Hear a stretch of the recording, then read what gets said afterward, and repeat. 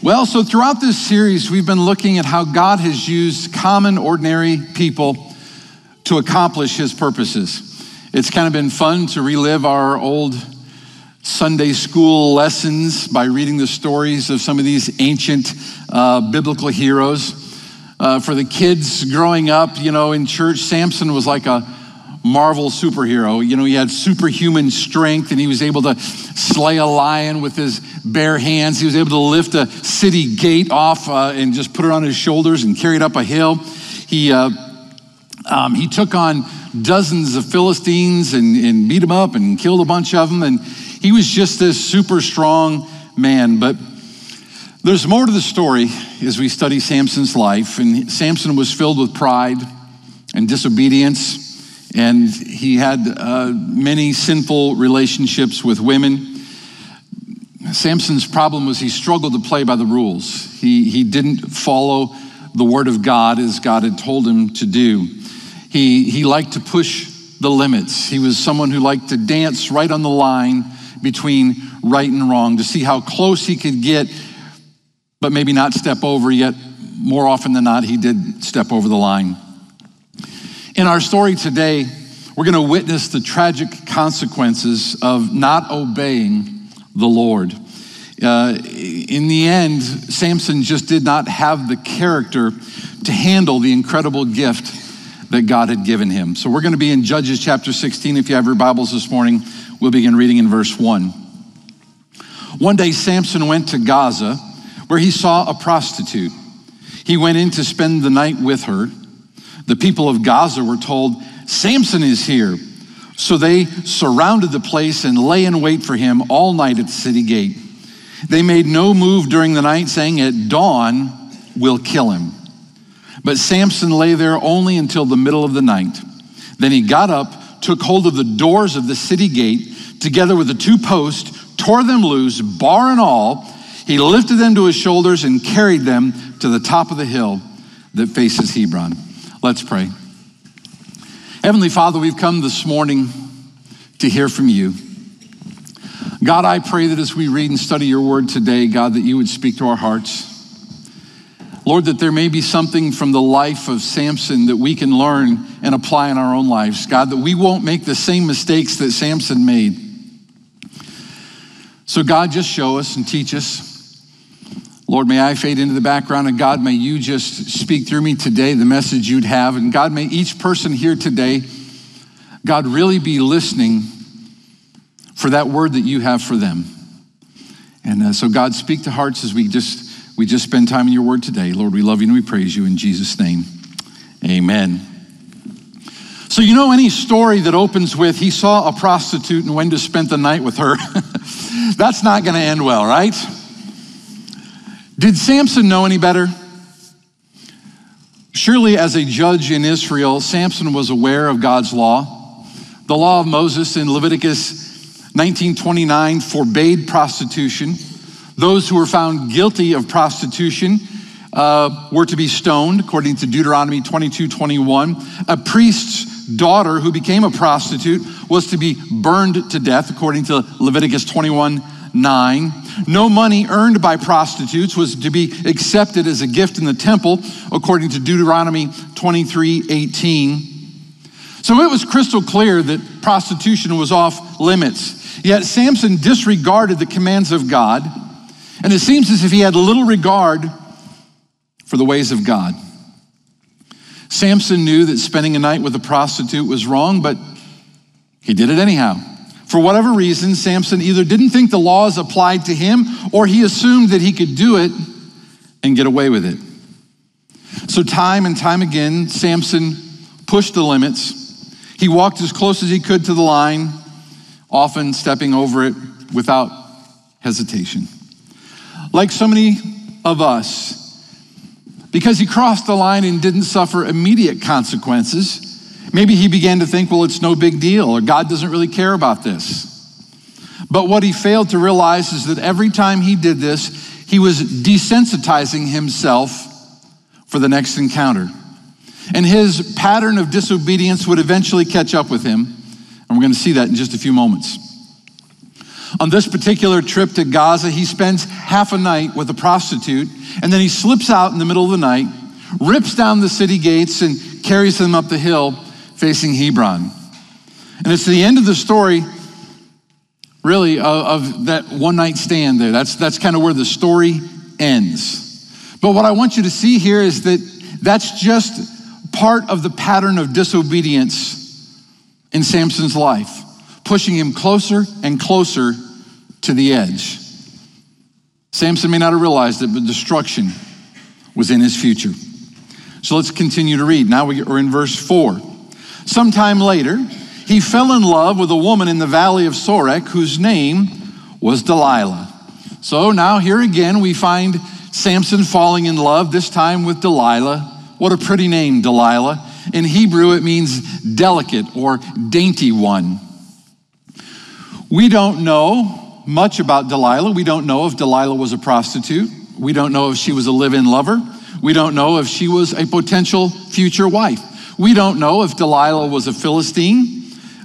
We know that she certainly listened to the Philistines when they told her what to do, and she did it. But it's very possible that she wasn't a Philistine, that she may have been an Israelite, but she was more interested in money than being obedient to God. So, we're not sure just who Delilah was. We do know that Samson loved her, but she didn't love him.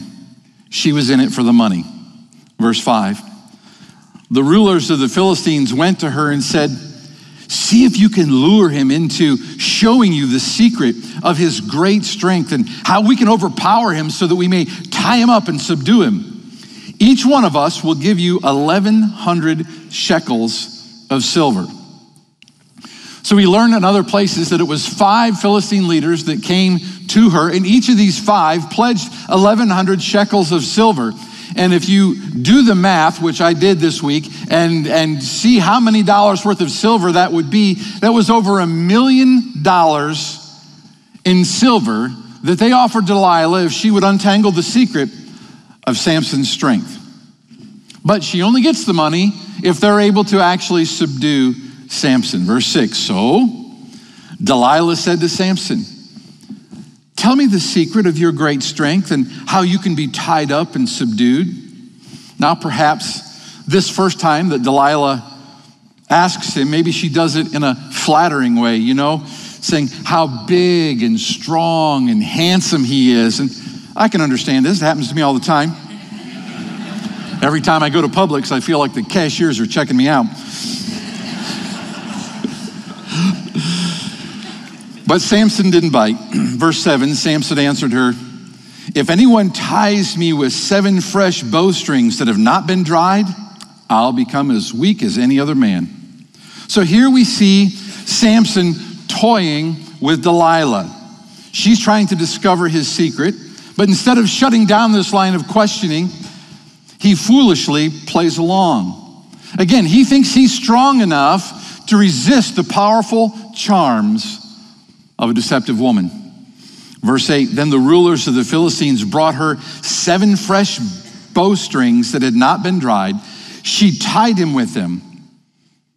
With men hidden in the room, she called him, "Samson, the Philistines are upon you." But he snapped the bowstrings as easily as a piece of string snaps when it comes close to a flame. So the secret of his strength was not discovered. Now this should have been Samson's first clue, right? That she really didn't love him. You would think the fact that there were a bunch of men hiding in the room would have been enough for him to go, wait a minute here. I mean, you don't need to call Sherlock Holmes to put 2 and 2 together and see what's happening. But Samson was cocky, and he thought he could handle whatever temptation was thrown his way. Verse 10. Then Delilah said to Samson, "You made a fool of me. You lied to me. Come now, tell me how you can be tied." He said, "If anyone ties me securely with new ropes that have never been used, I'll become as weak as any other man." So Delilah took new ropes, tied him with them. Then with men hidden in the room, she called him, "Samson, the Philistines are upon you." But he snapped the ropes off his arms as if they were threads. Now, at this point, you've got to be, you just want to slap Samson here, don't you? You just going to slap him right upside the head and say, what are you thinking? Come on, can't you see what's happening here? Wake up. Have you ever had to stand on the sidelines and watch someone self-destruct? You just see them and you know if you stay on this path, it will lead to destruction. So obvious to everyone else, but to the victim, they seem oblivious. Well, that's kind of what happened here in Samson's life. Delilah started with flattery, batting her eyes and squeezing his bicep, and please tell me why you're so strong and no one can ever capture you. When that failed, then she began to work on his character and then his feelings. You're lying to me. You don't really love me. Now let's pick it up in verse 13. Delilah then said to Samson, all this time you've been making a fool of me and lying to me. Tell me how you can be tied, he replied. And then he replied, if you weave the 7 braids of my head into the fabric on the loom and tighten it with a pin, I'll become as weak as any other man. So while he was sleeping, Delilah took the 7 braids of his head, wove them into the fabric, and tightened it with a pin. Again she called, Samson, the Philistines are upon you. He awoke from his sleep, pulled the pin in the loom with the fabric. Then she said to him, how can you say I love you when you won't confide in me? This is the 3rd time you've made a fool of me and haven't told me the secret of your great strength. She didn't get the answer she wanted, but she was getting close. You notice this time he referenced his hair, right? You can just see that she's wearing him down. Well, then she turns on the waterworks, using the same technique that Samson's dearly departed wife, you remember the first one from Horek, who spent 7 days at their wedding crying. We see here in verse 16, with such nagging, she prodded him day after day until he was sick to death of it. Let me read that again. With such nagging, she prodded him day after day until he was sick to death of it. There are some passages in the Bible that a wise man knows need no further comment. That's one of them. Verse 17, so he told her everything. No razor has ever been used on my head, he said, because I have been a Nazirite dedicated to God from my mother's womb. If my head were shaved, my strength would leave me, and I would become as weak as any other man. And here we see Samson make his fatal mistake. Samson's continual, willful disobedience had finally reached an end. He had grown so confident in his own strength to the point where he thought he could spurn any law and that he could do whatever he wanted to and he didn't need to worry about God. And it wasn't just one thing that caused him to fall. Throughout Samson's life, he continually disregarded the things of God. He disregarded the commands of God. He didn't take the vows, the Nazirite vows, seriously. And he seemed to be more interested in his own lust than in the things of God. And when you add all of these things together, it creates an atmosphere where Samson failed because he progressively moved in the wrong direction. Decisions have consequences. And you compile enough bad decisions and there's going to be terrible consequences. So with his secret out in the open, Delilah wasted no time. Verse 18, when Delilah saw that he had told her everything, she sent word to the rulers of the Philistines. Come back once more, he has told me everything. So the rulers of the Philistines returned with the silver in their hands. After putting him to sleep on her lap, she called for someone to shave off the 7 braids of his hair, and so began to subdue him, and his strength left him. Then she called, Samson, the Philistines are upon you. He woke from his sleep and thought, I'll go out as before and shake myself free. But he did not know that the Lord had left him.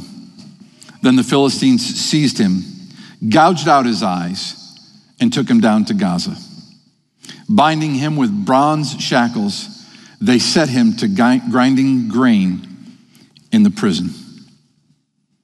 And mighty Samson had fallen. A man with so much potential is now grinding grain in a prison. And one of the saddest verses in all the Bible is in this tragic story. but he did not know that the Lord had left him. Samson just assumed that God's blessing would always be upon him. He had grown so accustomed to God's power being available to him that it never dawned on him that he could lose it or that it could be taken away. And I wonder, what blessings do we take for granted in our own lives? What things does God do for us that we just assume he'll always do for us in spite of our sins? Sometimes I wonder if the people in our country take for granted God's favor and blessing. Through this series, we've seen the children of Israel go through numerous cycles of being favored by God, and then times when he removed his protection and let them be overtaken by their enemies. Really, the entire book of Judges is this cycle of Israel serving the Lord, then falling away from the Lord, and then them being judged. They were in and out of relationship with God. And it wasn't God's fault. It was because they refused to recognize God as their Lord. They chose to worship false gods. And because they did, they found themselves in bondage. And this cycle is repeated over and over throughout the Old Testament. The question would be, who would be their God? It wasn't always just over moral issues. It was centered around, who are you going to serve? The gods of the Philistines, the Baals and these, or Jehovah God? Bringing it to our day today, it seems as if our country is a little bit like Israel, and that we have pushed the limits of God's mercy and grace. We are pushing the line. We are dancing as close to the line as we can as a country. It's almost as if we're daring God to stop blessing us. And for all we know, maybe he already has. Maybe it's like Samson, and we're unaware that the Lord has already removed his hand of blessing and protection from our country. In all my years, I've never seen the world or this country in the shape that it's in today. As followers of the Lord Jesus Christ, we know that the Lord does not leave us or our salvation, but in terms of his power and his presence and his working in our lives, we can become distant from God. Through Samson's story, we can learn that the true source of our strength and our abilities comes from God, not ourselves. Following the downfall, the loss of his freedom, the loss of his eyesight, Samson hit rock bottom. And it was there at rock bottom in his blindness that he could finally see things clearly. It was then that he discovered that even after this massive failure, that God can still use our weaknesses for his glory. Verse 22. But the hair on his head began to grow again after it had been shaved. Now the rulers of the Philistines assembled to offer a great sacrifice to Dagon, their god, and to celebrate, saying, "Our God has delivered Samson, our enemy, into our hands." When the people saw him, they praised their God, saying, "Our God has delivered our enemy into our hands, the one who laid waste to our land and multiplied our slain." While they were in high spirits, they shouted, "Bring out Samson to entertain us." So they called Samson out of the prison, and he performed for them. When they stood him among the pillars, Samson said to the servant who held his hand, "Put me where I can feel the pillars that support the temple so that I may lean against them." Now the temple was crowded with men and women, and all the rulers of the Philistines were there. And on the roof, there were about 3,000 men and women watching Samson perform.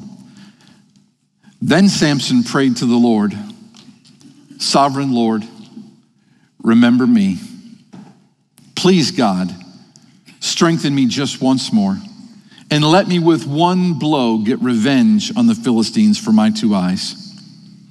Then Samson reached toward the 2 central pillars on which the temple stood. Bracing himself against them, his right hand on the one, his left hand on the other, Samson said, "Let me die with the Philistines." Then he pushed with all his might, and down came the temple on the rulers and all the people in it. Thus he killed many more when he died than when he lived. Samson's life reveals how God uses human imperfections to fulfill his purposes. If we put our hope in ourselves and others, we become like Samson, weak and enslaved. Samson is a reminder that our true strength and hope is found in the Lord. Though Samson spent his life pursuing other gods, in the end, he acknowledged who the source of his strength was. He prayed, God, please strengthen me. And he became strong again. Samson's story is filled with lessons about the destructive nature of sin, about the consequences of sinful behavior. It shows us the grace of God, and that even after we've failed big time, that God can still use us. Through this series, I've attempted to humanize the famous Bible characters of old to remind you that how they are not that much different than you and me. They faced challenges. They struggled with fear. They didn't always make the right decisions. And yet God, in his mercy, his love, and his grace, he used them to fulfill his purpose in their generation. And really, that's what I want for you and for me.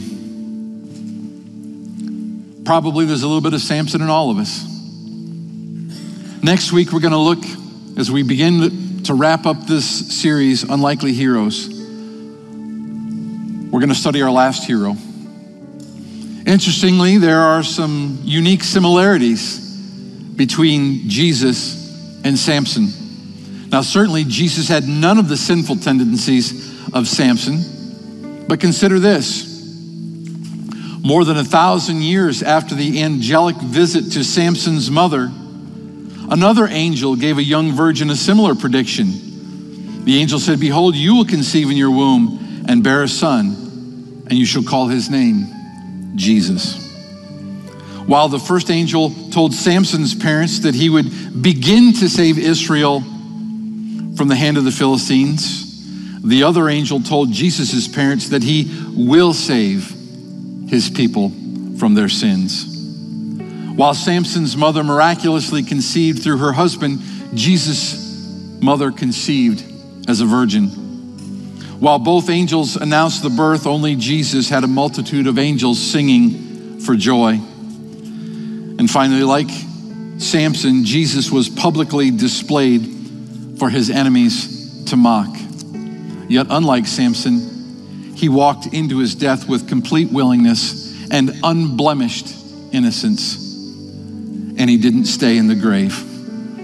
Next week, we're going to start a 3-week conclusion to this series as we study the ultimate hero, the life of Jesus. Would you pray with me?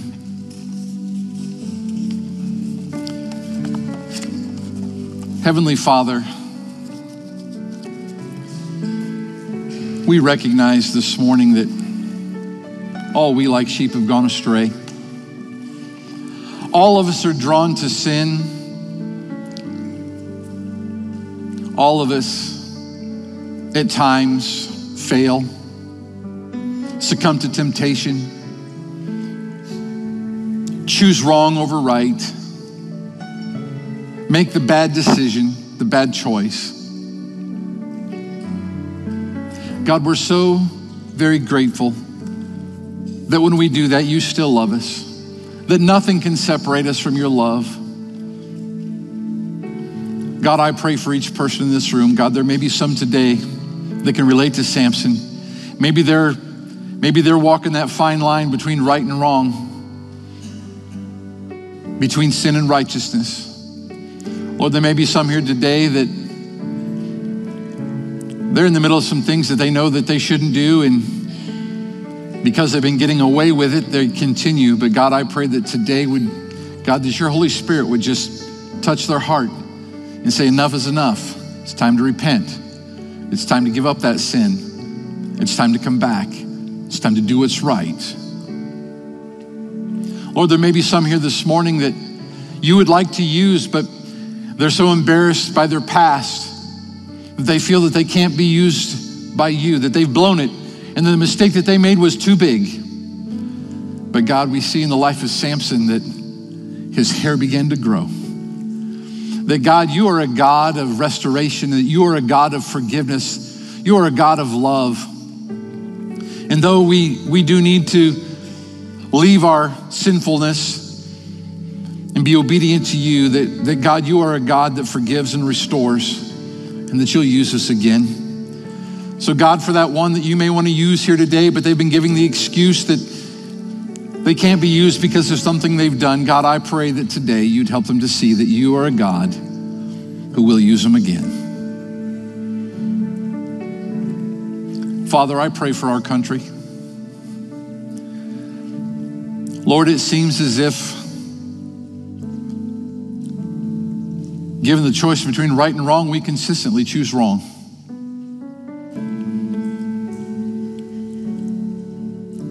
God, I'm sure as you look down and see the behaviors of the people in our country and our land, it must break your heart.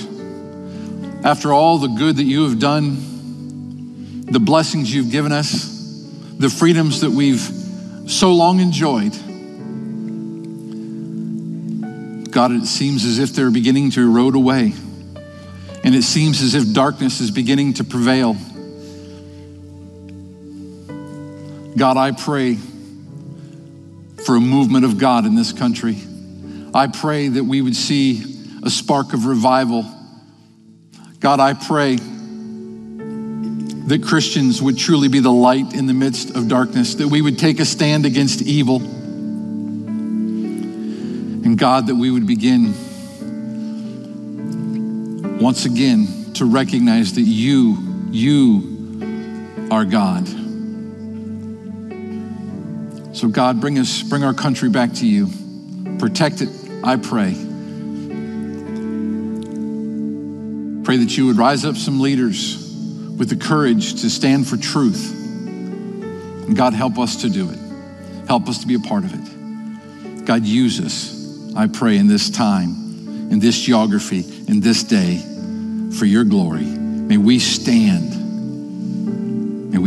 for you. So Father, we thank you. We look forward to next week just celebrating the life of Jesus. Lord, as we come into this Easter season, God, we're just so thankful that Jesus Christ died on Calvary's cross to pay for our sins and then rose again, proving that he was God. And God, we believe he's coming back again. God, may we be faithful until that day. Lord, we love you and we praise you in Jesus' name. And all God's people said, amen and amen. Let's stand as we sing our final song this morning.